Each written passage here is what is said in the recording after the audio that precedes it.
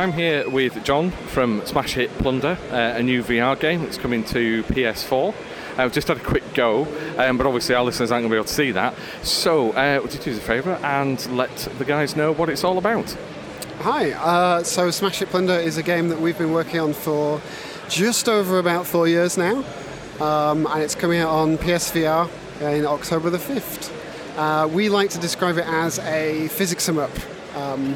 We have lovely interactive dungeons with lots of things to pick up, smash, shake, explore, and generally make a massive mess. Because we like to say that in VR you don't have to worry about cleaning up afterwards, which certainly keeps some people a lot happier.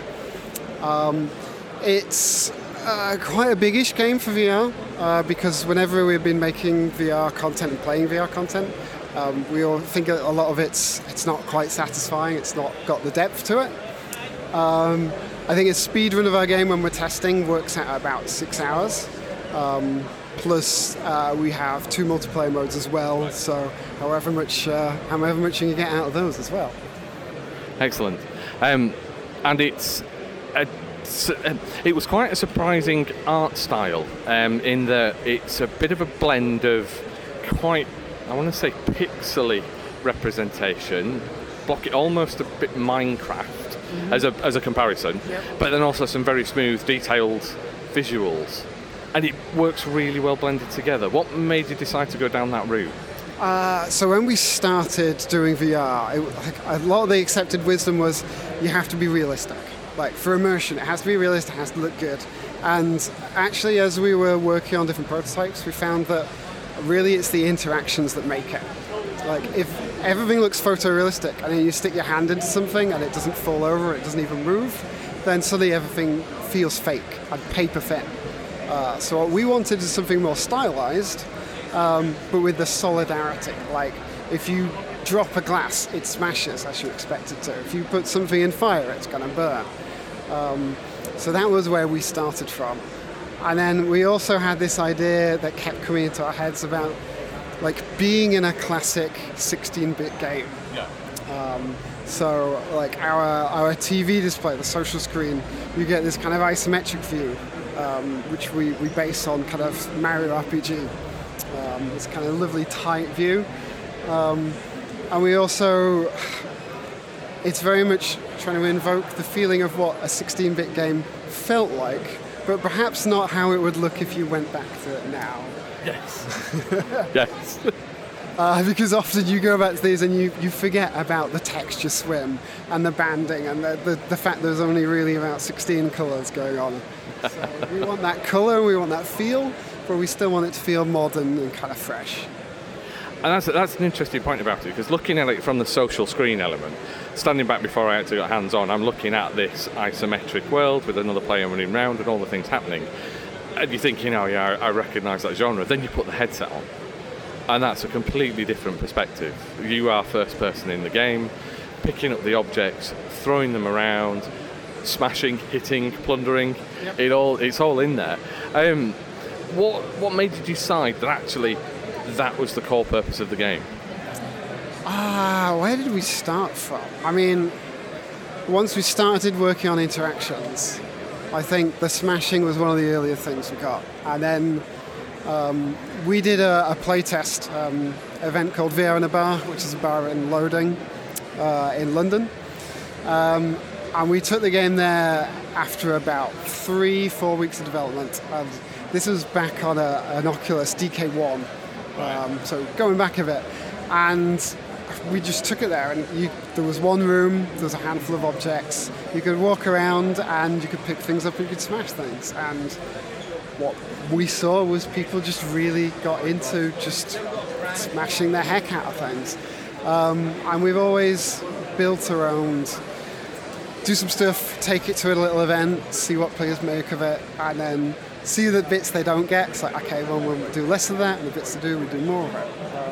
And we find some really interesting things. So one of the earliest ones we had, we accidentally started the player facing the wrong way.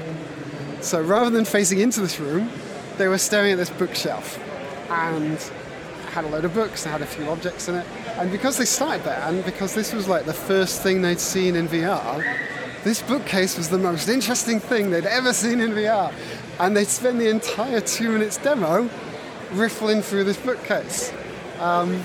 Because that's where all the details that they had, which was lovely. And we learned a lot of like how colours attract people and detail attracts people to what they want to do. But also, you should really need to pay attention to what they're going to start seeing at, because people are drawn to something, and if there's still stuff there, they're just going to stay there and have fun, which is great. Oh, fantastic. So, the first-person movement in particular is an interesting one, because we know it's quite problematic for a number of people in VR. How have you gone about combating that and providing options?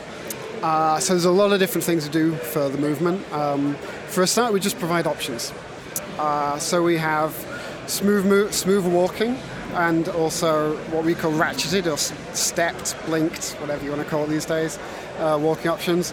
Crucially, we separate that out for walking and rotating, because for myself, I really need snapped rotations, but smooth forward movement I'm kind of okay with, so I have that kind of setting.